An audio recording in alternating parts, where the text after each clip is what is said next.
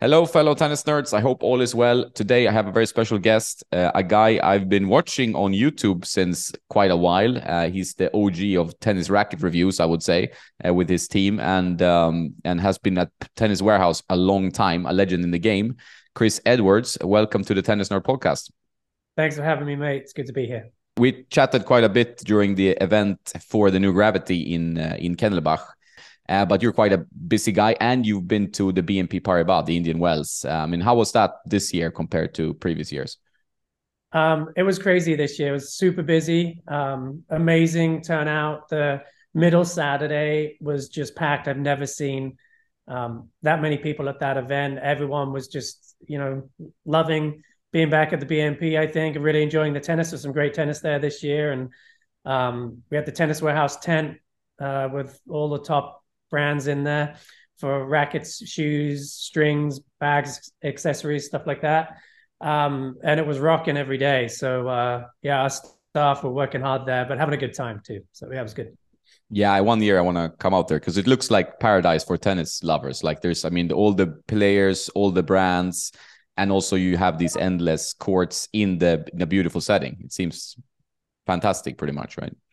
It was amazing. This year too, we've had a ton of rain here in California, and that snow on the mountains between us and Indian Wells. And so the backdrop this year was amazing, just snow-capped mountains.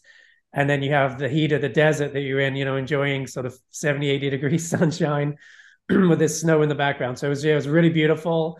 And then one of the things I think that really makes that BNP tournament, my cats are attacking each other. One of the things that makes that tournament special is the practice court situation there. You get to be right up against the practice courts, and all the guys are out there playing sets mostly. The women tend to hit with their coaches, or they might be hitting with doubles partners, etc. But the guys on the ATP side, they're usually paired up with another player and they play practice sets. And so you can see amazing matches on the practice courts. I mean, going back a few years now, I remember watching Tommy Haas and Roger Federer play a really entertaining set. It was some of the best tennis I've ever seen. It was on the practice courts of the BNP. So great tournament.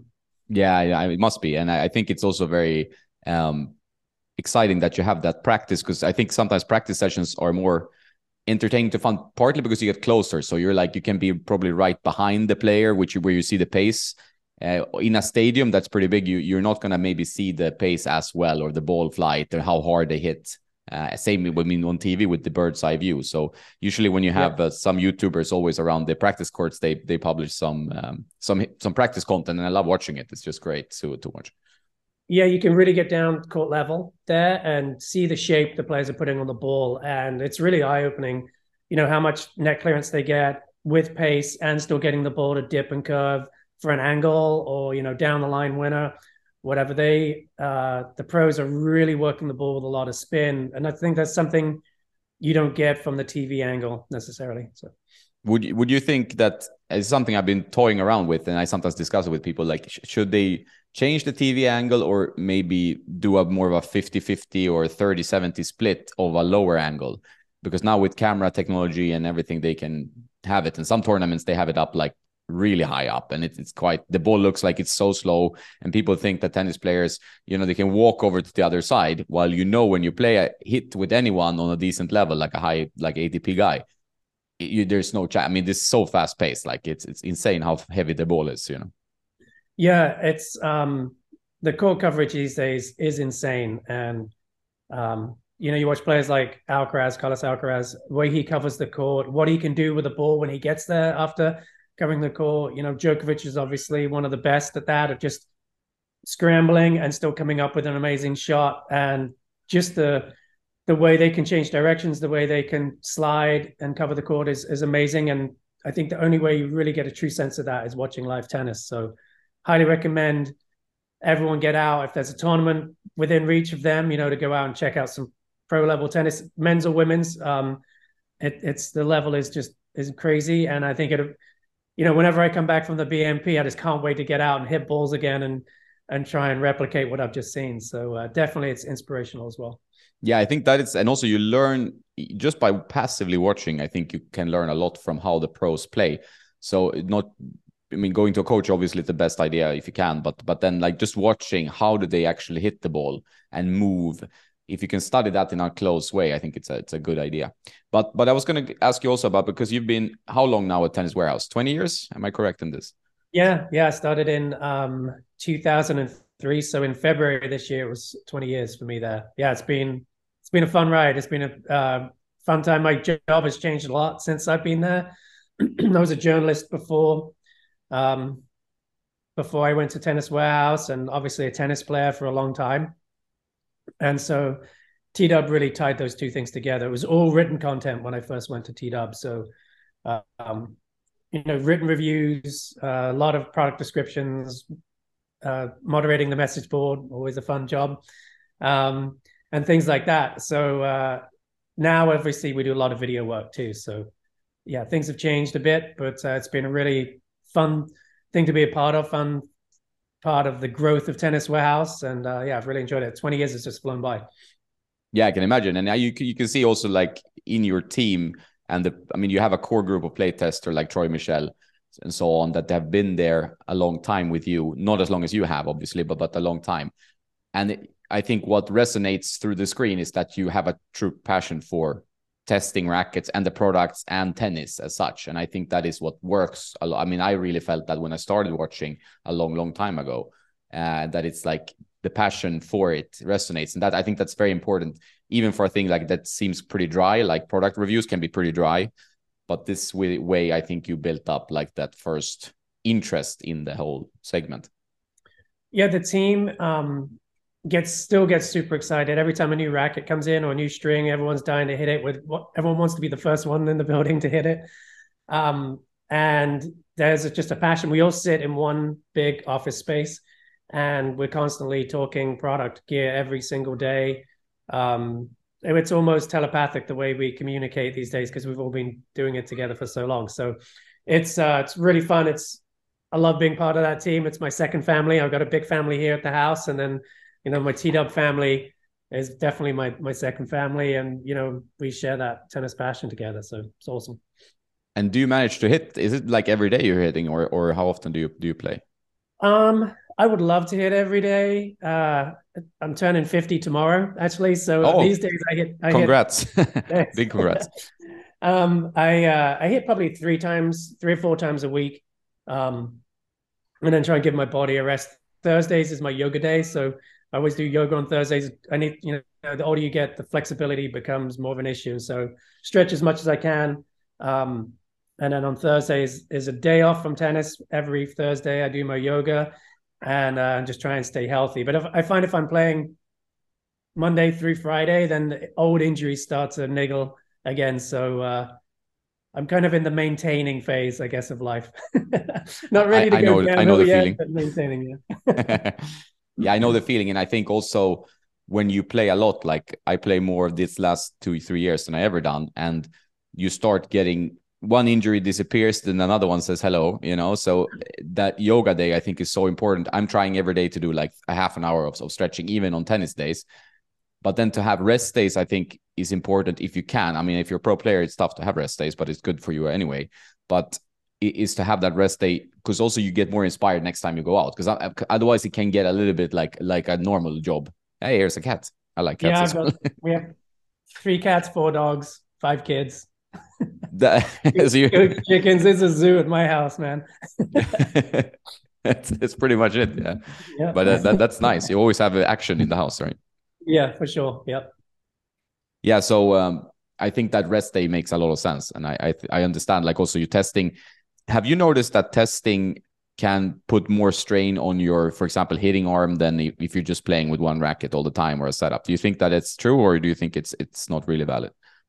Yeah, I think, and I've noticed this. I mean, when I first started testing a lot of rackets too, and then when I have a new staff member join the team, there's definitely about like a month and a half in where you start to struggle a little bit, because as a tennis player, you get used to using that one spec. Most people just play one racket the majority of the time. And then when you're constantly hitting with different weight, balance, swing weight, takes a toll. And, I think about a month and a half in, they start to feel it a bit, and then their body adapts. And now I'm pretty used to it, and I'll hit 5 or 6 rackets in a hitting session, plus different strings in my regular rackets too that I'm testing. So I think you build up a tolerance. But I think for me, it's just the overuse, stuff. Those are the kind of knees, hips, right wrist, those things that just take a beating because you're using them all the time. So it's good to give those parts of the body a break and do something different. Yeah, and tennis is quite repetitive, so that's the thing. Also, like that's overused injury is sometimes people forget. They think always like tennis elbow just comes from stiff rackets, stiff strings, which is not 100% true. It's that overused technique and everything that kind of plays a part in that usually. And I assume that you notice that the same when you test. So how far ahead are you usually with your testing? Like, so how much do you know about rackets that we regular people, I was gonna say, don't know? Sometimes a year and a half, 2 years. Sometimes it's right before, depending on the brand, depending on the product. Sometimes brands reach out to us and they're developing a new X, racket, and they want our feedback early on, and so we'll be pretty integral, hitting first round, second round prototypes, third round prototypes, and then finally we'll get to hit the cosmetic samples right before the launch. And then other times we get the rackets sometimes, at launch, if there's production issues, they can't get us samples ahead of time. Ideally we're getting the rackets quite a bit ahead of time, just because we're going to hit them for a month. Then we've got to, schedule the video shoot, get everyone together, shoot the video, edit it.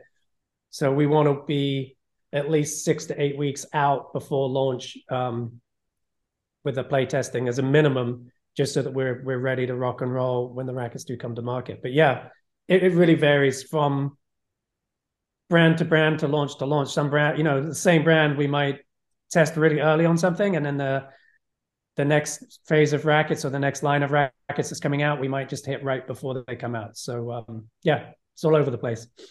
Do you, I mean, I find usually the most fun part is being a part of like the prototype. I've been that in the past once or twice, but I guess you've been that for a lot of projects. Do you feel like the racket companies usually listen to your feedback this early on in the process? They do, yeah. And it's sometimes we're super aligned with where the brand is going. Sometimes we're not, and then that's when we then might have follow-up meetings in the conference room and really talk about our findings versus their findings, or could be a Teams call if it's a European brand or whatever. And so sometimes it's like we're so aligned and we're like, okay, everyone's cool and we're good to go. And other times we might not agree, and then we give our opinion and happy to do it. And how they take that information and what they want to do with it is really up to them. Sometimes you'll see that in the final version of the racket, and sometimes that they've gone with the direction that they wanted to go with. So yeah, always fun to be a part of it though. Yeah, I can imagine that, and also be learning about the research that goes into actually developing a racket. I mean, a lot of people might not realize how much work there is before a racket, especially if it's a new line. I mean, if you have an upgrade that is slight, it's maybe not as much, but it's like before a product gets to the market, it's quite a lot of back and forth. Usually, I would say, at least. Yeah. So yeah, absolutely. We had one racket. It's a brand that's not in rackets anymore, and we had helped them develop this racket. It was sweet. Everyone loved it. And then the guy who was heading up the development listened to someone else who had influenced him to go another way. And then when the rackets came to market, they were way too stiff. And we hit it and we were like, what the hell? It was such a beautiful playing racket. And then it was just a lot of vibration off center, just too stiff, too dead off center. And so sometimes, we're not the only people that are hitting them. And sometimes, they go in the right direction. That was a case where they don't, and that company doesn't make rackets anymore. So there you go. yeah, so you better listen to you guys. I think the message is clear. Now, I think that people with experience like you, for example, it's a blessing to have them for a company, because you can give feedback also from kind of what works from a sales point of view, what your consumers like, and you also have this excellent, this excellent forum, where thousands of like tennis nerds get together and discuss rackets and strings, sometimes into ad infinitum, right? And it gets silly, but it's like a lot of time there's a lot of information. You can get ideas about rackets you can share, and I think that would be a mistake for a company not to listen to all this information you have collected over so many years, right? Definitely. And I'd say the vast majority of the brands, if not all of them, are looking at the message boards. They're on there reading what people are writing about their rackets, and then also the competition's rackets, and they're learning from that too. So it is a valuable source of information for us at Tennis Warehouse. I love reading the opinions that are on there, and then also for the brands, and then for other tennis players. So I think the Talk Tennis message board, great resource. Yeah, definitely. And have you had an occurrence in recently, or maybe over the years as well, where you feel, wow, this is the best racket I've ever hit, and kind of the opposite if we talk about rackets, like you had like, wow, what, this is crap and this is amazing? Have you had any of those? Yeah, I have. I've had some, obviously the rackets I've switched to over the years have been the rackets that I've really gelled with, and I've been like, okay, there's nothing else out there right now that I can play better tennis with. This is it right now. And that's why I've switched to it. There's also been instances where there's rackets that I'm like, well, I can win points really well. And if I was out playing tournaments every day, I'd probably use this racket, but I'm not, right now. So, and then if there's a racket, I might enjoy the experience of it a bit more, the feel, the sensation, that might sway me a bit more that way. Obviously, I like to win when I'm playing the other teed up play testers as well. So I've still got to be able to play pretty well with it. But it's not, the winning and losing isn't be all and end all for me. I'm not playing college tennis anymore or anything like that. So now it's more for me, what do I really enjoy playing with? What am I playing well with? And what am I enjoying that feeling of playing well with? And then, most of I would say all the companies right now are making good rackets. You don't see bad, there's just way too much testing, way too much knowledge and experience out there at all the companies for bad rackets to make it to market. But there have been some bad ones in the past, and I think the last ones that we reviewed that didn't review well would probably be, this is going back quite a few years now, with the Gamma RZR Razor rackets. They were just a bit too firm and unforgiving. But then, they have the Bubba, which does exceptionally well. It's 135 square inches. People love that racket. And so they figured it out, and they're making good rackets again. So that was the last kind of line I can remember hitting where universally every model we hit, we just weren't gelling with. So yeah, and you can also compare notes. I guess that's what you do. So you get that, like, obviously it's not good to always test in isolation, but to have, like, you have a group of people you can say, hey, well, your experience, because it's such a personal feeling as well, and then the viewer can resonate with maybe the player that fits them the most in terms of style and in terms of what they like and technique, maybe. So I think that is important. Is there any reason? Add to that, we have so we have a crew in San Luis Obispo, California, which is where I'm based, and then we have a crew in Atlanta that are testing too, and then obviously we have the play testers at Tennis Warehouse Europe play testing, and then also Tennis Only in Australia too. So we have a team out there that are hitting rackets, and so it's always good to get the opinions from each region. Sometimes we're aligned, sometimes we're we're a little off, and I think sometimes it comes down to conditions. Like there are rackets, definitely, like when I'm on a clay court, I like to get a little bit more pop. I might use the same racket but string it a little bit lower, and then so I think there you might look for a lighter, faster, more powerful swinging racket, just because it's more of you got to get that ball going through the court a little bit more. We're playing indoors mostly, so I think that definitely, you get a really clean ball all the time. It's pretty quick. And then in Australia, sometimes they're hitting on the grass courts too. So then you might want something that feels really good at net, for instance. So I think regionally you get those little differences, and it's fun to see how that affects the play testing. Yeah, that court you have is famous. It's in the warehouse, right? The green court. It's been there for a while. It's in the warehouse. So it's surrounded by product. There's product on two sides of that court, and then the other sides at the edge of the warehouse. It's right in the corner. It's the roof is pretty high there, so you can get away with pretty good lob. So it's a nice court. We put a really slow hard court surface on it originally. It's smoothed out a bit over the years, all the hitting it gets. So it's a little quicker now than it was originally. I think is a good thing, because when we first did it, it was tearing through shoes and tennis balls because it was really gritty. So now it's smoothed out a bit. I think it's playing pretty sweet right now. Yeah, good spot to play. Yeah, and you have that set up with the cameras and everything, so it's good that you don't have to go. I mean, sometimes you do reviews, I guess, in a beautiful house there with the. I've seen that it looks amazing with the sun coming in and stuff like that. But to do that all the time is obviously tough because you're weather dependent. So Yeah, that one is too. It's on top of a hill, so it can get windy. Central Coast here in California, we do get quite a bit of wind, so we try and get out there early mornings when it's not as windy and shoot there. But inside at the T-Dub court, we have permanently fixed cameras. So that one camera angle you see the points from, that is a mounted camera. It lives in that location, and we just turn it on and off when we need to use it. that's good. I need to get that. That's a good idea. might be tough.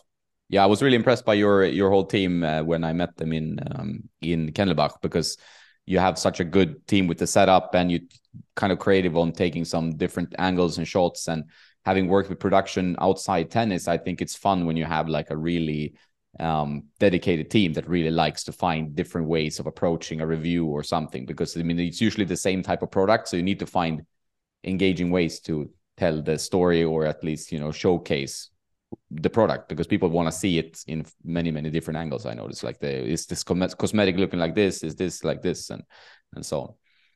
So that's just the team we work with, so the behind the camera people too, we've been working with them for many years as well, and so we've kind of figured out over all the years of shooting reviews which angles we want to get, and then the camera guys are always willing to try something new, and then if it works, it goes in the review. If it doesn't, we know, okay, don't try that again, kind of thing. And we use everything from like a gimbal with a cameraman running around following players to, camera mounted on sticks, to we even use skateboards or rollerblades to follow players around the court sometimes to get kind of more like a dolly type shot. And we're fortunate we have Skate Warehouse as well. So we have some skateboarders and skaters and stuff in our crew. Yeah. So those guys have experience shooting, skate videos when they were young. And so they're used to rolling around and focusing on something and not bumping into things and falling off. Yeah, no, and also I think the skate culture, having grown up into it, and then, skating and rollerblading when that was the rage, it was kind of a camera culture, right? So you were like, everybody wanted to film the tricks, and we had these old camcorders, kind of cassette style camcorders. I remember that. So I think it's quite connected to the culture in a way, right? With these cameras and skateboarding and stuff. Yeah, it's amazing how many of our video guys are skaters, and because I think they grow up like that. They're filming each other doing tricks, and it's part of their sport. So they tend to then, if they find a passion for it, then they end up in that industry. So yeah, it's cool. And then they're really fun to work with too. They're creative, and it's fun to have someone, chasing you around the court on a skateboard when you're doing kind of like an approach volley kind of situation or something like that. Yeah. Yeah. Cool. Yeah. You have to be very focused on the volley and nothing else. Mm-hmm. and you're a surfer, you told me, in Austria as well, right? You surf quite a lot. Yeah. So where I live, I'm about like a 30-minute drive south of Tennis Warehouse, and I have to go past the ocean every day on the way in and on the way back from work. So one way or the other, I'll usually try and stop off and get in and get a little surf in. Keeps me sane, which is good. And it's probably one of my favorite just hobbies to do. Very different from tennis. It's not competitive for me. It's just a really nice way to mellow out and have fun. I am dying to get back in the water. Actually, we've had so much rain. The water's with all the runoff from the drains and stuff. It's pretty gross out there right now. So I'm just waiting for it to clear back up, and then I'll be back out in the water. Yeah, and it's also a nice way, like, you're connecting more with nature. I mean, tennis, you're outside often if you're playing, outside hard courts or clay, but you connect differently with nature when you're surfing or doing something like hiking or mountain biking or whatever. It's a bit of a different. And like you say, it's not so competitive, so you focus on the experience more than the points, so that can be better, I think. Yeah, I think the one thing that's that runs throughout everything I do is like that playtesting mentality, so I'm always trying different surfboards. It's an expensive problem to have. I can But imagine I'll that. quite often like trade boards out, with other surfers, and we'll trade boards for a couple of weeks or whatever, and then swap back. But it's just fun trying. Surfboards make a huge impact. The style of board you have on the type of wave you're going to ride that day, on the conditions, depending on what board I'll grab for my quiver. On the size of the waves that day, the surf spot I'm going to go to, the waves break differently. At Pismo Beach Pier, compared to somewhere Shell Beach, which is a bit further north and reefy. So, yeah, the conditions definitely make a big impact. And then I kind of have a go-to board, like I would have a go-to racket, but I put it for surfing. It's more like 3, depending on where I'm going and the conditions I'm in. Yeah, you can't go to the court, I was going to say, but that is not true in my case with 3 different rackets, and probably not in your case. But like you say, you usually have a setup that you, especially if you play tournaments or you're competitive, and most players would benefit from having one setup. Do you have a racket go-to right now that you're playing with? I do. So for the last year and a half, I've been playing the Speed Pro, and that was a racket I hit. I hit a long time before it came out, and so I was fortunate enough to get a sample of that racket when it's just a blacked out racket, and hit it, and I just fell in love with it, and couldn't wait for it to come out. So then I could like, hey, this is, because that was really the racket I'd been using for quite a while before it did come out. But yeah, I love the feel and playability of that one. Speed Pro 1820. It's really plush response too. So you get that kind of like the 1820 string bed is a firmer responding string bed, but then the frame is so smooth and soft. And I like that juxtaposition of, like the firmer controlled string bed with the really plush response of the frame. And then with the Speed Pro too, I find like easy racket to use. I can whip it around, get angles with it. It gives me pace when I'm having to defend. Yeah, nice feeling racket, easy racket to use. And then I'm stringing it with whatever string I'm testing, honestly. Strings I like Yonex Polytour Drive, Lynx Tour, like that string. I really like their new Hawk Power too. I've been hitting that one a bit. Big Banger Original Rough, favorite string of mine. Vocal Cyclone, Solinco Hyper G. Ton of different polys. I'm a poly guy, so most of the time I'm pretty happy with where the poly I'm using. Yeah, it sounds like strings. I like pretty much all of them there, actually. And have you noticed that the string, how much of a difference the string makes when you're testing strings that perhaps you're not so familiar with, or you're not as in love with as your standard fare? Do you feel that makes a big difference to how the racket performs? 100%. I mean, we sometimes have debates in the office of like, would you rather have the racket you really like, or the string that you really like, and a racket that you don't like as much? And I think quite often people are like, well, I can make the racket work, but the string is really key. And so if you got a string you don't like and a racket you do like, you're just not going to enjoy the racket.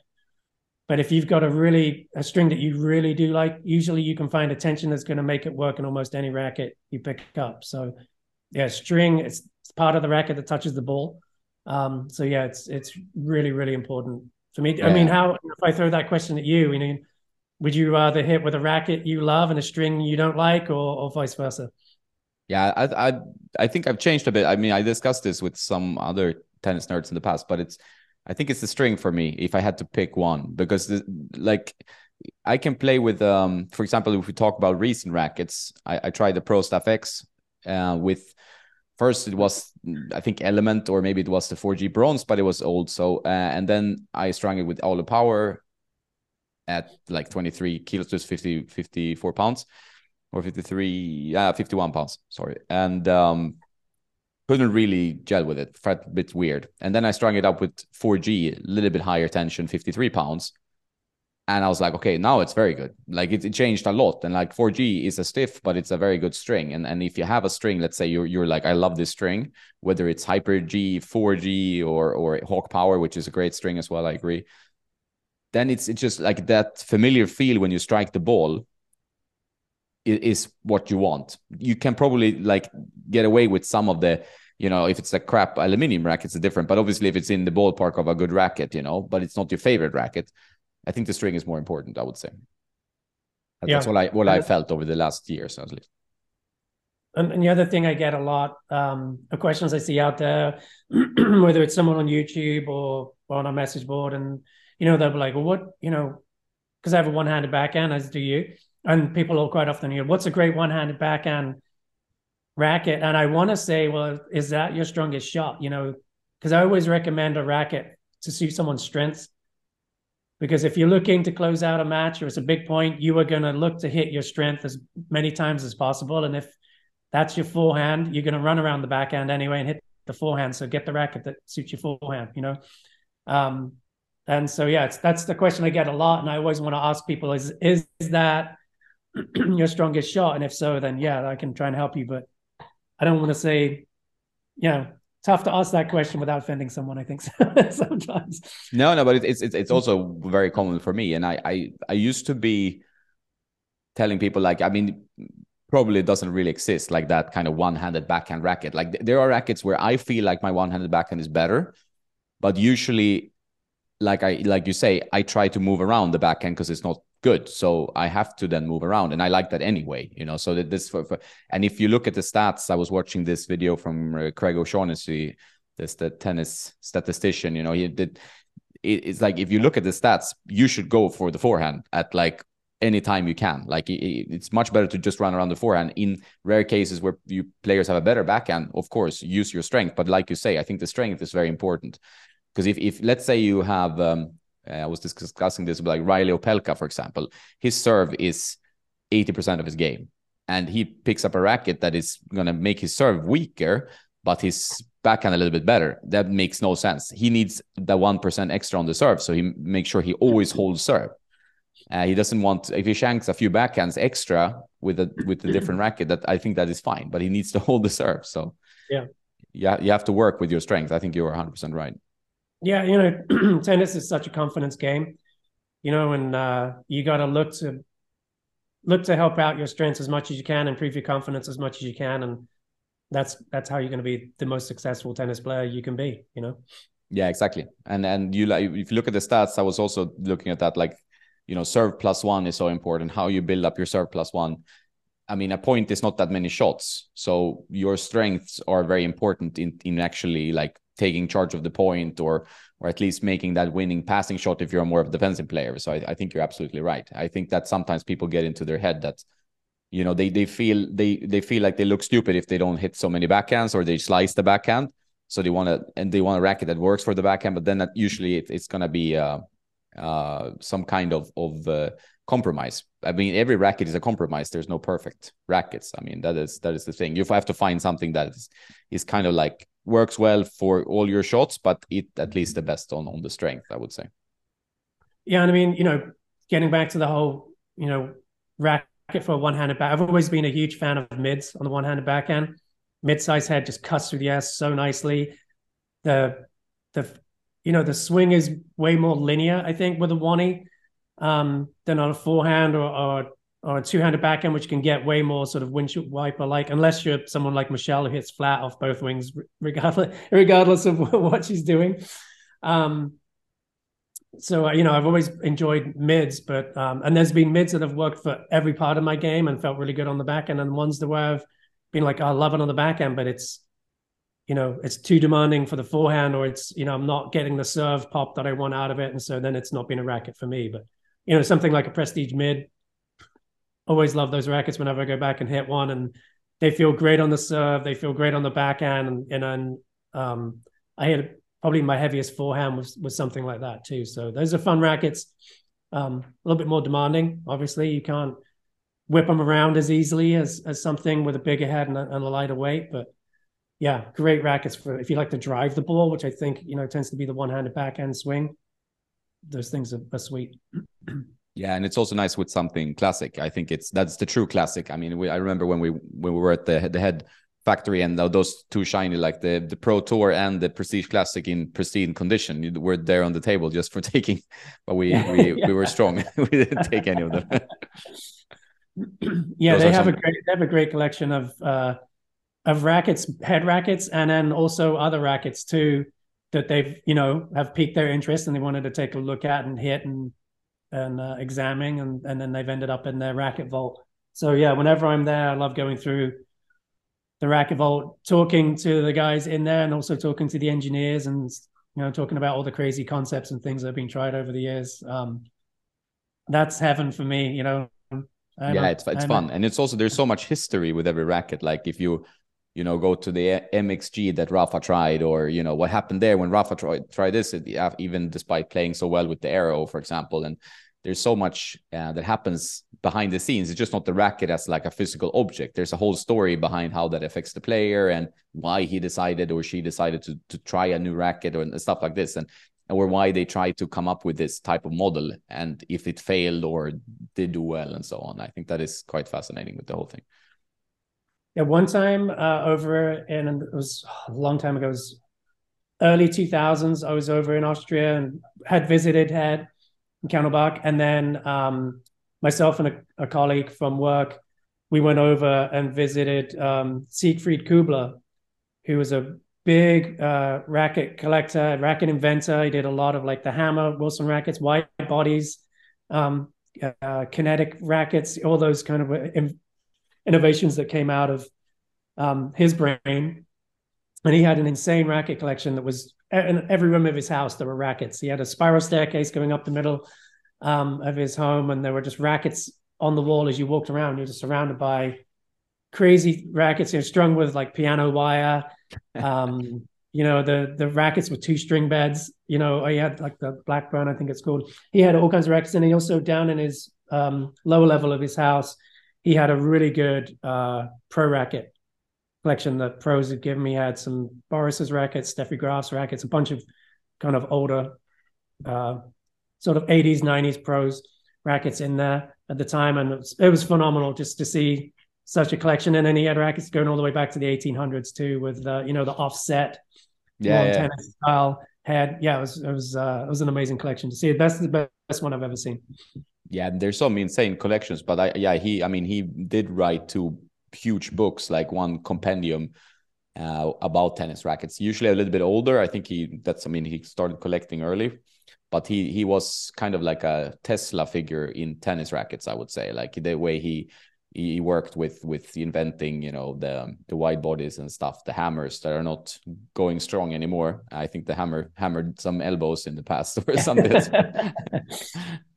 Yeah, he was chasing racket stiffness too, and I had some conversations with him, and he has resonance rackets that were when you hit a ball, the racket is still flexed when the ball leaves. The string bed is moving with the ball, but the racket is still in a form of deflection as the ball comes off. So the stiffer racket that feels more powerful is just deflecting less. It's taking less out of your swing. And he had invented a racket which actually came back to its original state as the ball was leaving the strings, but it was insanely stiff, and they were breaking within 30 minutes. They were I-beam construction rackets, so really thin where the grommets were, and then kind of like an old metal girder, like an I shape. So you had the thin where the grommets were, and then the beam was thick either side of the string bed. But yeah, really interesting guy. Definitely a tennis nerd, that guy. People get into this and they have these. I mean, I talk to guys sometimes or with like email, and they have 1,500 rackets. They have 1,500 pro stocks sometimes, like, which has been an expense of magnitude, because pro stocks are more expensive generally, especially if it's like a player frame. And it can be it's almost like a problem that snowballs. People buy more and more rackets.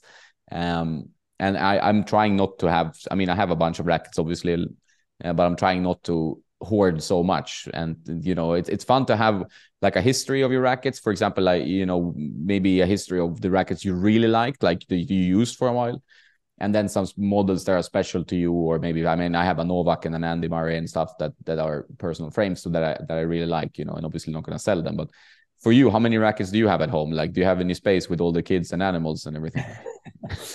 So at the house, I don't have too many. I don't play on the weekends or anything. So all my tennis stuff. I mean, I do have a racket bag, and occasionally 2 of my girls play high school tennis. So I'll get out and hit with them during the seasons. But most of the time I'm like not hitting with buddies or anything like that on the weekends. And so I do have 1 racket bag here at the house with like 5 rackets in it. I have 2 rackets here, which I made. Yeah, that's One, cool. Yeah, yeah, that's very one with cool. head in Kennelbach I made many years ago and well helped make, and then one with Wilson which I made in Chicago. I helped make in Chicago. It was I was in there with Kina Shikori was in there, and we both got to roll the graphite and put it in the you know the shaper, and then put it in the mold, and then the engineers did the rest. Um, so I've got those two rackets here at the house, and then at work I've got a ton. I got a bunch in my cubby, which we each have like a little locker area where we keep rackets, and then I've got all the rackets that I use on the daily for testing strings. So I've got a bunch of Speed Pros. I've got a couple of rackets that haven't come out yet that I currently using for string testing, and then I've got still got some TF40s. I still love that racket, the original TF40 with the 1820. I still use those for string testing. So I've got a bunch of those. I've got a couple of I've got one Puma and a couple of the Boris Becker Astusa Power Beam Pros. I still like to hit those. I've got about 5 or 6 wood rackets there that I hit. When do you hit those, the I've woodies? I hit them usually like say Fridays is my fun day. So on a Friday, we're either going to play doubles at a tennis warehouse, or we're going to play dingles, which is another fun game we like to play. And then quite often because it's fun, I'll just take out whatever I want to hit with. So then I'll break out some of the vintage graphite or the wood rackets and hit around with them. Sometimes I might warm up with them and then switch back to something else. Sometimes I'll play the whole hour and a half, how long I'm hitting with a wood racket, and just really enjoy that sensation again. So those are kind of my Friday hits. And then in our office, we have a massive, what's 2 walls actually of rackets that are hanging, and it's stuff that we're play testing. It's stuff that we've recently play tested. And it's mostly stuff that's pretty new to market that we're going to want to hit against other things that we're play testing. So we have those available. And then down right by the tennis court, we have a racket vault where we keep kind of the cream of the, of the selections of rackets that have come out over the years. And so we've got all the generations of rackets that we know people are going to want us to compare new models to. So, obviously all the pure drives, pure arrows, strikes, radicals, prestiges and stuff. We all have all of those pro staffs, etc. With the Yonex, with the E zones, we've got all the E zones down there and the V cores and stuff, so that we can hit them. We can go back pretty much to any generation of those select rackets that we want. And we just kind of keep, I would say, mostly kind of like the mid plus, the pros, the tours, those kind of specs, and then the lighter weight ones. When we're done testing them, we donate them to high school tennis programs, inner city youth programs, and stuff like that. So the rackets that we're done testing with, we find good homes for. That's nice. I like that. That's good. Yeah, and I mean, it must be a temptation always walking by the wall. Like, okay, I want to hit this today. It must be quite tough sometimes. Yeah, I mean, it's not uncommon to walk down to the court with 6 or 7 rackets for an hour hit. Yeah, yeah. The craziness. Burning through them pretty quickly. But yeah, I think it's part of what we love doing. And sometimes I'll just go down and I'll hit 1 or 2 rackets because I'm just comparing strings. Same racket, 2 different strings, or same string, different tensions. Same string, one was pre-stretch, one wasn't. One was a slow pull, one wasn't. So depending on where we're going and what we're trying to find out each day, it varies. But yeah, most days I've got a few rackets I'm hitting that. Do you have stringers to string, or you have to string these yourself? No. We have a big stringing crew. So when there's a dip in stringing and there's some time, we'll have them string up. And then we've got a couple of guys that are dedicated to stringing the playtest rackets. Troy's a great stringer. He strings a lot. There's a guy named Jonathan Wolf who strings and likes to, he always does stuff like, he was like, I'll put this new string in and then 30% pre-stretch and blah, blah, blah. It's always an adventure getting a racket back from him. He strings a lot. He does our racket descriptions. So when you're reading, you'll read his pros on our website when you're looking at rackets. And he comes from the USRSA. So he has a long history of stringing and racket tech. And he is a fellow tennis nerd for sure. Great. That's nice to hear. No, yeah, because the stringing is time I'm pretty time consuming. So I guess like if you're gonna test a lot of rackets and you have like constantly other work obviously as well, then it's gonna be tough if you also have to string all the time. You know, that's something I noticed Yeah. as well. Since I string myself, I now I rather give them to someone at the office and he strings. So it's like better. And sorry about Yeah, I that. mean, I was an MRT for a long time. I haven't taken the test in the last few years to keep my MRT status alive. But yeah, I used to string when I first worked at TW, stringing all my own rackets, and then over the years, just the department grew and I got busier, and so now I don't string as much. I haven't actually strung in. Embarrassed to say this, I haven't strung in at least 3 or 4 years, but That's nice. um, it's yeah. a, it's a luxury problem away. No, sometimes it's relaxing to string, but it's like if you feel like you have a pile of rackets you need to get through, then it can be a bit tedious. Sometimes you're just so excited to hit a racket that you want to. That happens to me at least. Okay, now I'm going to string it because I want to play this today or tomorrow or whatever. Yeah. Yeah, I Like, mean, don't get me wrong. I put my hours in, back in the day when I was in grad school, whatever, and I was teaching tennis and stringing rackets and, teach tennis all day, go to grad classes at night, and then string rackets after that. And there were long days. And so, yeah. And during the summers, I've definitely spent many hours at the stringing machine. So, yeah, kind of fortunate, I guess, I'm not doing that. Now, I do think it is, if you're string testing too, you learn a lot from the stringing it. So I do miss that a little bit, but it is, I'm not going to lie, kind of nice just to get your racket already strung.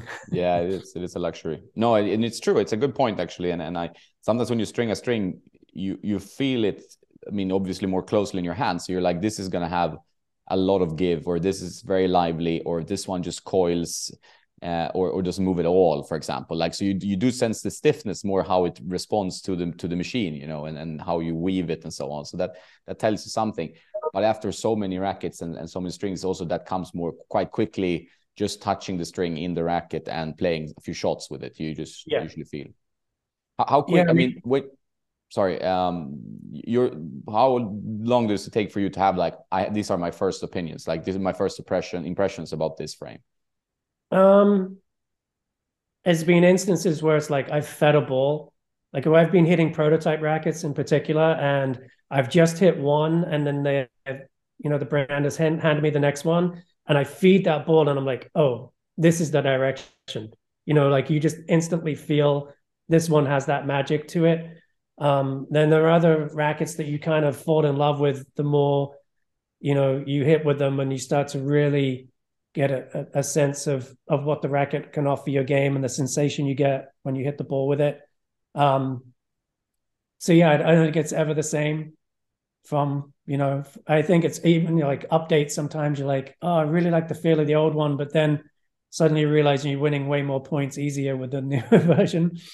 And so maybe you've lost that, a little bit of that sweetness and the feel, but you've gained precision, or your ball is penetrating the court more. They've done something with an update to make the ball go through, and suddenly those shots that felt great, you realize were sitting up, and the new one, now the ball's going through the court, it's damaging the opponent, and you're able to close out points. And so, yeah, it's just kind of like that. Something like that can sometimes take a little bit more.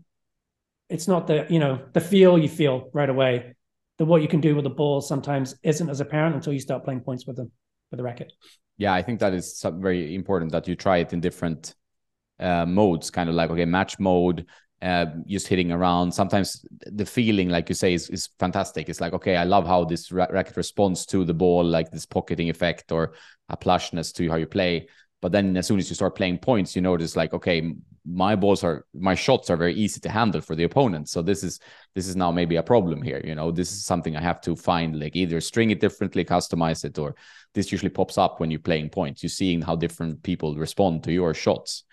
And that is always the tough part, because finding that balance of power and control, like this is what every pro and everyone seems to look for. Like, okay, they want this. I like the feel, but not enough power, not enough control, not enough power. That's where it seems to be always. You want more or you want less, kind of, from the racket. Yeah, I mean, we've been working with Beth Pneumatic Sands for a long time, and she's awesome to work with. She brings so much energy every time we shoot with her. It's a giggle as well as a learning experience. And when she was switching rackets, she's been going back and forth recently, and she really loved the Boom MP, and obviously she has it weighted and balanced to her spec. She loved the sensation she got with that. She loved where she could put the ball with that racket, but she found it was sitting up a little bit, and she was, getting attacked too much, and it was putting her on the defensive, and then just couldn't press as much as she wanted. And then she moved to a speed model, and that was better. And she used the gravity as well, and that was better. And so she went with the speed. Now she's back to the gravity. So she's still kind of playing around and finding the setup that works best for her. But for her, a big part of that is, she's paying the bills with how well she does on the court. And so she really needs a racket that's going to damage the opponent, put her on the offense, and let her close out points, win matches, and be successful. And so, classic point there. Love the feel and sensation of the Boom, but is doing more with the ball, with the speed and gravity frames that she's been using. Yeah, and I think that's a dilemma for a lot of pros. I mean, I think what you're seeing, and correct me if you think I'm wrong, but it's like the pros are getting more and more into gear themselves. Like they're getting more knowledgeable, as is everyone, I guess, because of internet and information. But I'm getting a lot of questions from pros on different levels of the tour. Like, okay, is this for me? I've been, they start getting second thoughts. I mean, then you have the more chronic switchers, maybe like Dimitrov now. He's back to a blacked out frame from his pro staff. Verdasco over the years has been asking for a lot of rackets from head. I know that.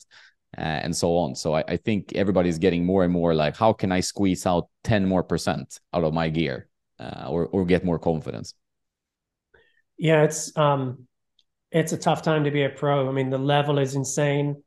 The way people are covering the court is insane. And I think you need absolutely every advantage you can get, and if you've got a racket or a string setup or a combination that's just going to give you that little bit more, you got to chase that and keep looking for it. So yeah, it's interesting. I think Medvedev, Daniil Medvedev just switched strings right at the beginning of the year or like late last year. And he's using the new Razor Soft string, which is just coming out to market from Technofiber. And I was talking to the Technofiber team. I was over in Rotterdam at the Rotterdam tournament, and got to talk to some of the guys there. And they were saying right before he made the switch, he was looking to hit, he was asking for 17 gauge, thinner gauges of string.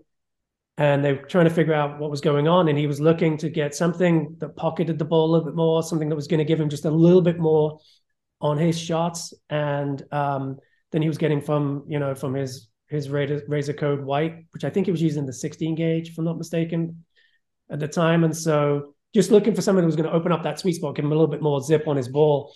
And with this Razor Soft, it's what he's getting from that string now. It's a slightly more pocketing kind of string, get a little bit more deeper ball pocket from it. And so, and obviously he's been playing really well with it too. So it's working for him, but that's one of those small adjustments him and his coach were looking to get on his game, and, and then they found it. Yeah. And that's always interesting when they tweak, and you see sometimes results can go one way and they can go the other way. But for Medvedev, whether it's a lot the string, but obviously the string has kind of an effect on his mind as well. So it's like, okay, I found something now. Then he wins one tournament, and then he's like on a rampage. Like I won almost 4 tournaments in a row, I think 3, and then he lost late, right? Was it in Indian Wells? He lost to Alcaraz at the BNP. Yeah. But I mean, I don't think that was necessarily a reflection on him. I think Carlos just caught fire during that tournament and did Alcaraz type of things, Yeah, so, yeah. He's an exciting player. He's something for the future, for sure. Yeah, but that's fun when they test new strings and it works out. And sometimes they test things that doesn't work out. Sometimes they go back and forth, like you said, with Bethany, and you see it with other players. Like, I mean, I mentioned Dimitrov. He's been with a blacked out frame now, and he's one of those guys that keep tweaking a bit. Tsitsipas has been on and off with his strings. So that it's like, got all 4G, got all kinds of combinations, so trying to find that feeling or comfort or power, whatever they're looking for. So I think we're seeing more and more of that. So when it comes to tennis and it's like well-being, I mean, it seems the popularity is rising. That's after, I guess, COVID, but they obviously compete against pickleball, and in Europe, paddle, which you played a bit now when you were in Europe. How do you see, like, from your end on Tennis Warehouse and the group of tennis of Sports Warehouse? Is tennis doing well? How is it competing with pickleball and so on? Yeah, tennis is still doing really well. The courts around where I live and when I'm traveling, I always check out the courts, and there's always plenty of people out there playing tennis still. It's tough to get on a court around here on the weekends, especially in the mornings, before kind of the wind picks up and stuff. It's plenty of tennis players, and business is good. So no complaints there. People are, you can always tell how healthy tennis is by the consumables. So, like tennis ball sales, grips, strings, things like that, things that people are really burning through and need to refresh frequently. And those segments of the market seem to be doing really well. So it's a good indicator that a lot of people are playing tennis. In Europe, padel is really just insane over there. The growth of that sport's really fun. I love playing that sport. It's a great game. Every time I'm over at Tennis Warehouse Europe, I make sure to pencil in some time while I'm over there to get on the padel court and play. A lot of fun. A lot of our guys over there that are running Total Padel now were tennis players and were part of Tennis Warehouse Europe, and now they've shifted more to the padel focus. And then I think we have the same here with pickleball as well. And the growth of pickleball, in the US is crazy, and it hasn't gelled well with tennis players here. And I think a lot of it just has to come down to courts being replaced by pickleball courts, and so that's obviously a very negative rub and impact on tennis players when they're showing up to their parks and they're finding another court's gone, and now they've been converted into pickleball courts. But you got to see both sides of it. If you step back and just look at it, there's hundreds of people showing up every weekend to play pickleball. There's not as many people looking to play tennis on the weekends, and so the cities and the clubs, they're fishing where the fish are. And right now, they're pickleball players. There's just more of them showing up on the weekends and to play tournaments too. The pickleball tournaments get massive turnouts. I would love to show up and play like a 4-5-5-0 tournament here on the central coast of California and have 100 people in the to show up and to be competing against. Usually I'm like, if I can get 6 guys in the draw, so I get it. I get why it's happening. It's sad to see. I would love to see the growth of pickleball not impact tennis, ideally, but there are budgets and things like that, and so you just have to kind of realize that that's the reality of what's going on. Yeah. No, it's the same with paddle. I mean, sometimes they remove courts. It's happened here in Malta. It happened also in Spain, but there's still quite a lot of tennis courts, so it's not like a huge issue. And it seems that there's a decent amount of crossover, at least between tennis and paddle. Maybe not as much between tennis and pickleball, but they're obviously tennis pros.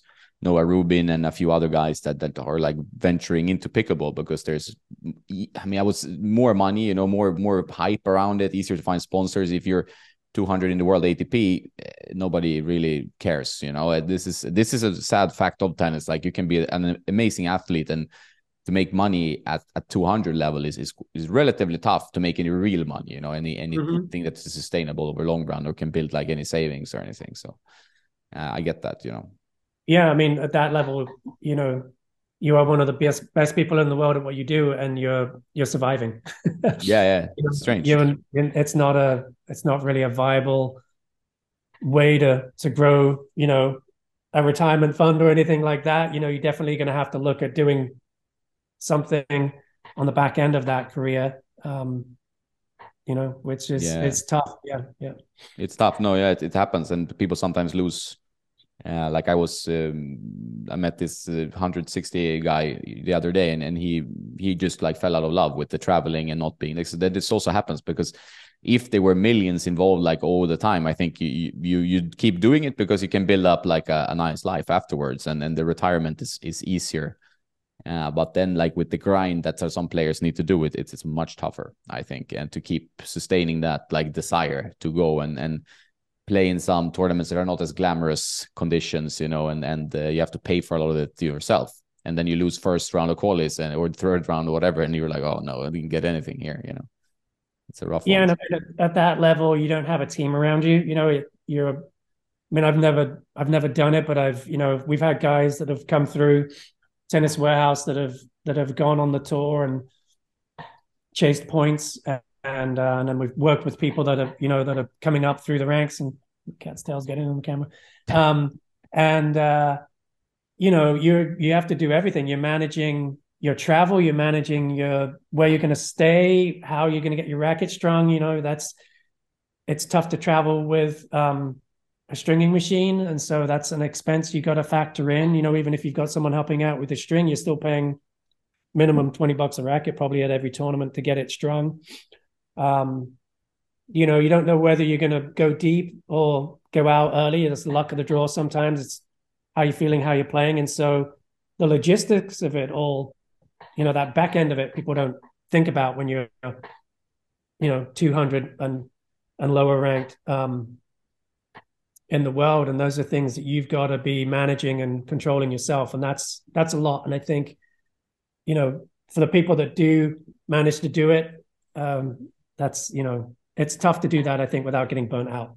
Yeah. It's a stress because if the results are not there, it's not you just doing the job. Like if you're in another business, if you do your job, you will be fine, But in tennis, without winning matches, even if you work out, you do everything preparation, you still might lose 7-6 third set tiebreak, and you end up with nothing.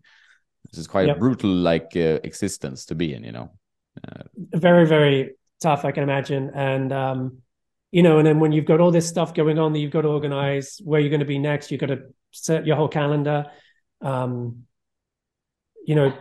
your practice, your training and everything, and make sure you're in your best possible state when you enter the tournament. And then you've got to go out and actually focus on your tennis, and try and win those matches. So yeah, it's tough. It's tough world, a tough life. Do you have any ideas of how tennis could be better in terms of for the players, obviously? And you pointed out something, but you go and play a 4.5, 5.0 NTRP tournament, and I see the same in Europe. I play these ITF Masters, and there's in the 40 age group, for example, there's 5 guys. And then you have 2 withdrawals, and then you have 3 guys left, or there's 6, 7 guys, whatever. But it's quite hard to get enough players to play these tournaments, and that's something you want it to be a thriving. Oh, let's do an open tournament where it's 40 players, 32 draw or something, But do you think there's anything tennis can do better in terms of getting more viewers, but also getting more players to stay in it? That's a tough question. I mean, I think it's a very tough question. Yeah, I think if you're a tennis player and you're looking for a really easy answer, move to Atlanta. I mean, in Atlanta, the tennis community there is nowhere I've ever experienced anywhere else. It's phenomenal. There's so many leagues and opportunities to play singles, doubles, mixed. It's really special. So I'm very jealous of that. And then, elsewhere, getting that kind of passion, it's tough. Yeah, I don't have the answer for that. I mean, tennis is I think, the rise of sports like pickleball and padel, the learning curve isn't as steep as it is in tennis. You can get on the court and then the first session, have fun. It's easier to hold a rally. You can have mixed levels on one court and everyone's having a good time. Whereas in tennis, that's much harder to do. When you're first learning to play tennis, you're picking up balls a lot, a lot of the time because you're missing or you're hitting it over the fence or, you're hitting it into the net. And so there's a lot of just patience required to hone those skills. And so I think that's one of the challenges of tennis, just by its nature of how we play the sport.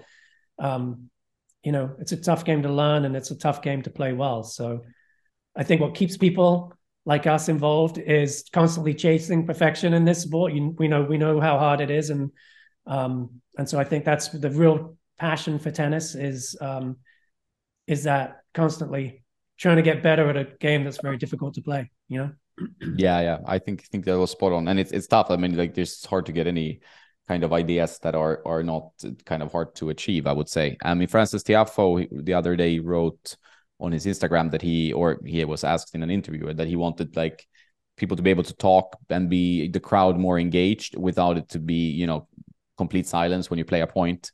He wanted a bit more like other sports. Do you think that is would that increase the engagement or make it more of accessible sport, but how would it affect the players? What do you think of his idea there?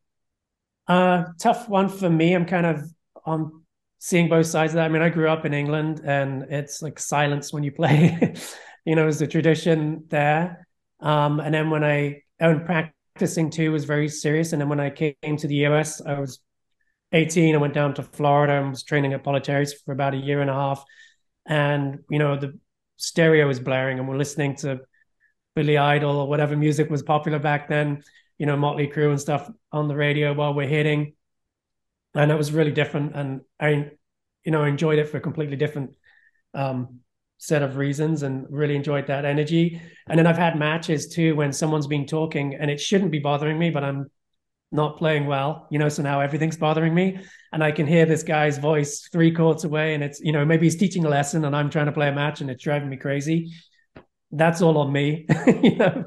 But and there's been other times like when I played college tennis and it gets really boisterous and people are yelling, and you hear people yelling for your teammates that are caught over, and they've just finished a point, but you're playing a point, but you hear that and it motivates you to then try and win that point. So yeah, I've seen both sides of it, enjoyed. And there's times when I've definitely enjoyed the silence and wished for the silence when I haven't had it. And then other times when, I've gotten really pumped up and played well because of the atmosphere that's around me. So yeah, I think he's got a point, whether it's trying to make it more entertaining for people to watch and be a part of and show up at the pro level. Because at the pro level, you're really, end of the day, you're entertaining fans, and whether it's on TV or in the stadium. And so to improve that enjoyment would potentially then bring more notoriety, more money to the sport and make it better for all. But when you're having a bad day, that's a tough one. Yeah, I think because you want it to be quiet, you want to be able to focus and try and get back on track. Yeah, I think that's what you see a lot with the pros. Like if they make a good point, they start to be like throwing their arms up. Now this become very common. Like you want to get the crowd engaged. Like, oh, look at me, I played a good point. What, help me get over the hump of playing better or coming back in this match. And sometimes when people have the crowd against them, or they're like you said, they're not playing well, they're like, oh, this idiot in the crowd, this everything annoys them. Like they send their whole team away. Like, oh, my mother has to leave, my agent has to leave. We've seen that recently. So it's complicated question because it depends. It's such a mental game, and if you're not mentally in a good spot, a crowd will make it worse probably. But it can also lift you in a way. So it's like such a difficult question. I think personally, I think the best way is to maybe do some tests and see how people resonate with it, and see if the players can play in this. So you have some tournaments, maybe like some exhibition tournaments or something where there's like you're allowed to scream a bit or be a bit more, loud and walk in and out of the arena. I think some would thrive, and I think some would really hate it. So I think this would be an interesting experiment to see, how the players would react. And tennis is such a precision sport as well. So comparing it to basketball, for example, is a bit different because tennis you're alone. You need to hit that serve. That's a one shot. It's kind of like a golf swing. Imagine golfers not having any silence. Like I think it would be tougher because it's a different sport than basketball in a sense where it's more like energy and you play two teams and so on. Yeah, I think I think here in the US, if there was going to be, an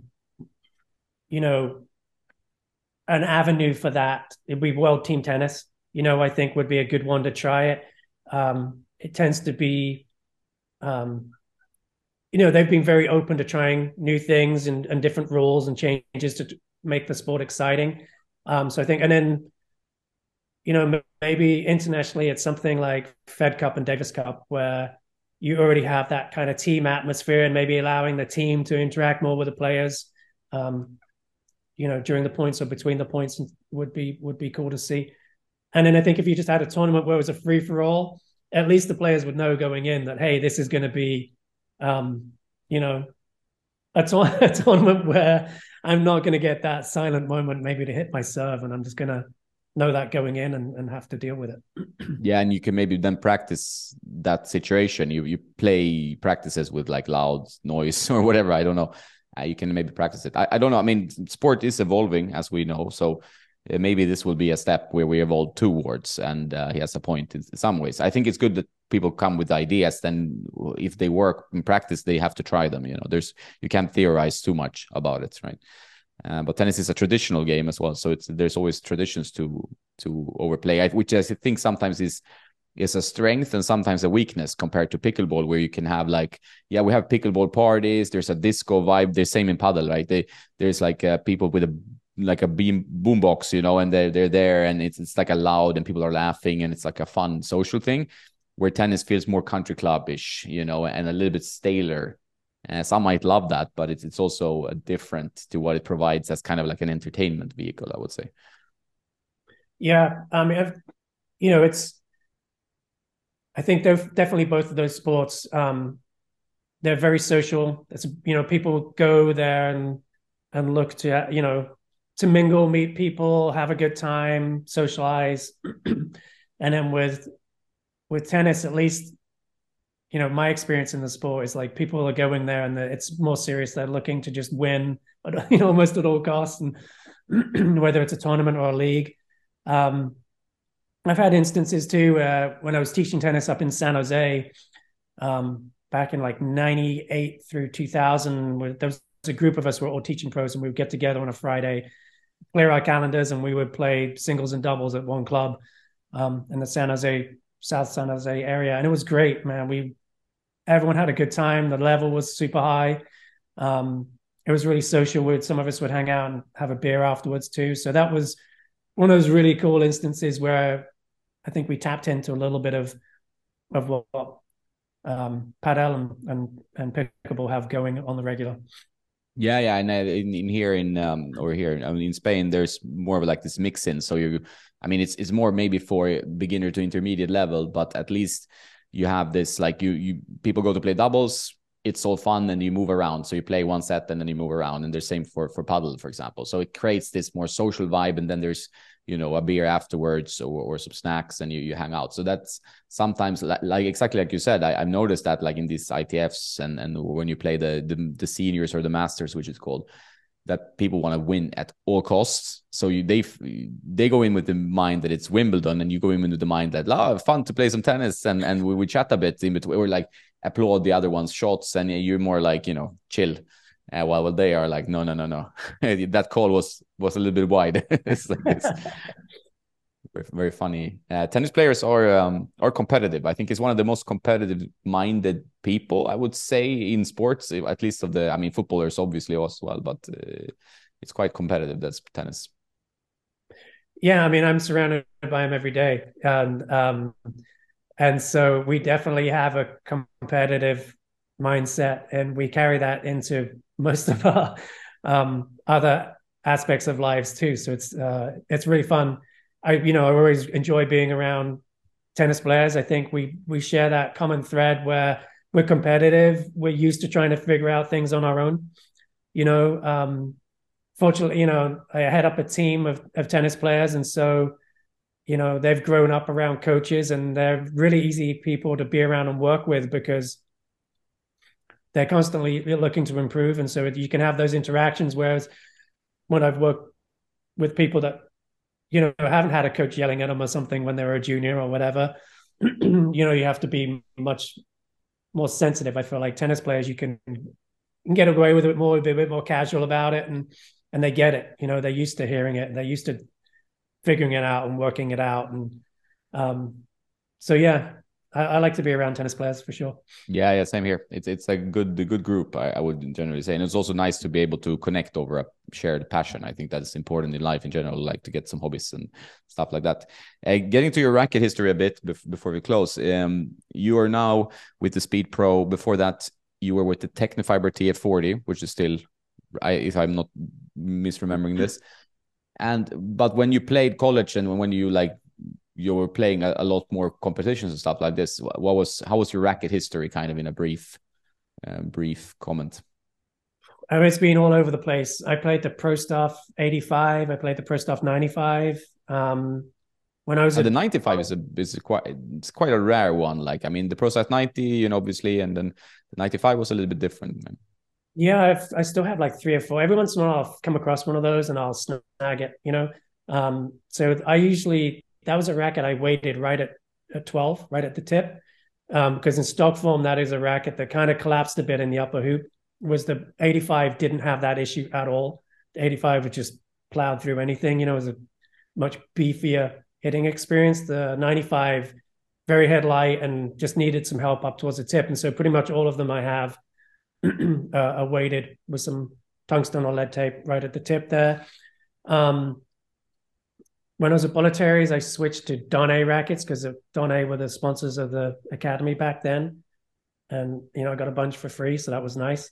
I remember I was using the Pro One International mid. I got misshipped when I was back in England and I got oversized rackets. And so I just switched to the oversized and strung them like 8 pounds tighter. And then I went into college using the Donne Pro One oversize in 94. Switched to the twin tube radical, the Zebra one. Were you Agassi fan? Or? Yeah. Came out of college with that. Then I went back to the Pro Staff 95 because the club I was teaching at in San Jose was a Wilson club. And then in between that, I used Prestige mids at some point. Prestige Pro 600, I used those. I think actually 93, I was using Prestiges. So yeah, it's been all over the place. I've used Pure Drive Rodex. I've used Pure Drive Pluses. You know, I've used the PowerBridge 10 mid from Vocal. So I've gone from really small-headed flexible rackets and hefty rackets to lighter weight, thicker beamed, 100 kind of square inch or 107s. A racket I love to hit with is the POG, but I've never actually used it for a sustained amount of time. But when I was at Bolletari's, I was using the Donne Pro One oversized, and there was a guy at the Prince Original Graphite oversized, and I was kind of jelly. I always like to look at that racket. So that's a racket I wish I'd spent more time with over the years. We still have some obviously at Tennis Warehouse, and so I hit them. We've got them in our offering there. So yeah, it's really been all over the place. One thing I'll say is I tend to hover around a certain swing weight. Probably like 325 to 330 is pretty common for me on the swing weight strung. Every once in a while, I might dip a little lower or a tad heavier. But that's a pretty common thread. And then I always seem to end up on a similar kind of response by if I'm going flexible with the frame, I might go more powerful, my string choice. And if I'm going stiffer beamed, more powerful from the frame, I'm going deader string bed. And so, you know, I'm getting where I'm getting, maybe coming at it from different directions, but ending up in a similar place. And you know, the first time I hit a pure drive, I was like, man, it's easy to win points with this racket. You know, gives you just great pop. And so a lot of shots don't come back. And you find a way to put a poly in it, you can control it and get great spin. And it's definitely a lethal combination, but definitely not a combination for everyone, but, you know, one that works for many. So, yeah, been all over the place over the years, and definitely a fun journey. And even to this day, I don't really know where I'm going with my next rackets, which is just kind of what I gel with at the time, and that's where I go. Yeah, and I usually discuss this with my friend Henrik as well. Like it's not quite as fun if you're not always testing a little bit or like eyeing a new one, because it's once you just have a setup and you play that for 20 years, that's not the kind of person you are if you're a play tester. I mean, you like that feeling of, you know, going to, I kind of like that oscillation in between super power frame, because it changes your game a bit and you get a completely different experience playing tennis if you play with a pure drive than if you bring out the Prestige Classic or even the Woody, which I also like to play. I mean, sometimes I love hitting with a wooden racket, the sensation, you dial in your strokes, you hit the ball, it's like a sweet spot trainer, right? Mm-hmm. But then it's fun, then the pure drive, and then you get somewhere in the middle where you probably should be. But that part of testing is fun, like, because you get the experience you have as a player with one frame and another is quite drastic. And I think a lot of people don't realize, maybe they play with the same racket whole half of their tennis life or something, and when they start testing around a bit, they like, wow, is this how different it can feel when you hit the ball with just a different racket in your hand, right? Yeah, I think the best advice I could give to someone is just be open-minded. You know, you look at the Pro Tour, you see everything on the Pro Tour. You look at the club, you see everything at the club. And so obviously, different strokes for different folks. Things are working differently for everyone. And if you see something out there that catches your eye, try it. Like we have a great demo program. There are demo programs, pretty much everywhere now. I think obviously there's places in the world where it's harder to demo rackets and stuff. But if you get the opportunity to try some of, you see someone at the club and they're using a racket you've never tried, go and ask them if you can hit a few balls with it and give it a whirl. And I think you'll be surprised. Definitely, I was definitely a player's racket guy for a long time, and then rackets like the Pure Drive kind of opened my eyes to other options. Even when I was using sort of bigger head sizes, they were 12-ounce rackets that were pretty flexible. And so, yeah, I was amazed at what I could get on the ball with something that was going to give me a little bit more pop and put a poly in it. Now you've got power and spin, and it's fun to use. So yeah, just be open-minded and try things, and then even if you end up back where you were originally, at least Yeah, and you went through a journey, and you learned something. Then obviously you can get lost in the racket testing jungle, which is deep and vast and tough to get out of. it's a you can definitely go down the rabbit hole. Yeah, no doubt about it. Yeah. Yeah, it's cool. No, that's some good advice there, because it's usually people, and also I have the same thing with the swing weight. Like that's generally what I'm comfortable, 325 to 330 strong. That's just my swing weight. And if I go too high above that, it gets tough. Like sometimes I try pro player frames that, they lend me or whatever. And then I'm like, oh, this plays amazing for 30 minutes. And then you're like, okay, now I'm getting a bit late on the ball, or it starts feeling heavy. And then you go lighter, you have this whippiness, and you're like, why don't I play with the light racket, until you play with a big hitter. And then you're like, okay, this is why I don't play with the light rackets, so you always kind of end up in the similar place, but then you have obviously different options, more power, less power, and so on, right? Yeah, I mean, I've noticed when I've gone up in swing weight too, it's easier for me to do with a smaller headed racket. Once it goes 97 and above, I need to come back down to my comfort level in swing weight. I mean, yeah, just otherwise, like with the heavier mids, I feel like I can still whip them through a little easier. And so that's going to be like serve, forehand as well, but serve and backhand is where, I'm going to start to feel the drag of that heavier racket with a bigger head size. Whereas if I 95 and lower, for sure, it's going to come through a little easier. And so I feel like I can cheat upwards a little bit and get a little bit more swing weight out of a racket.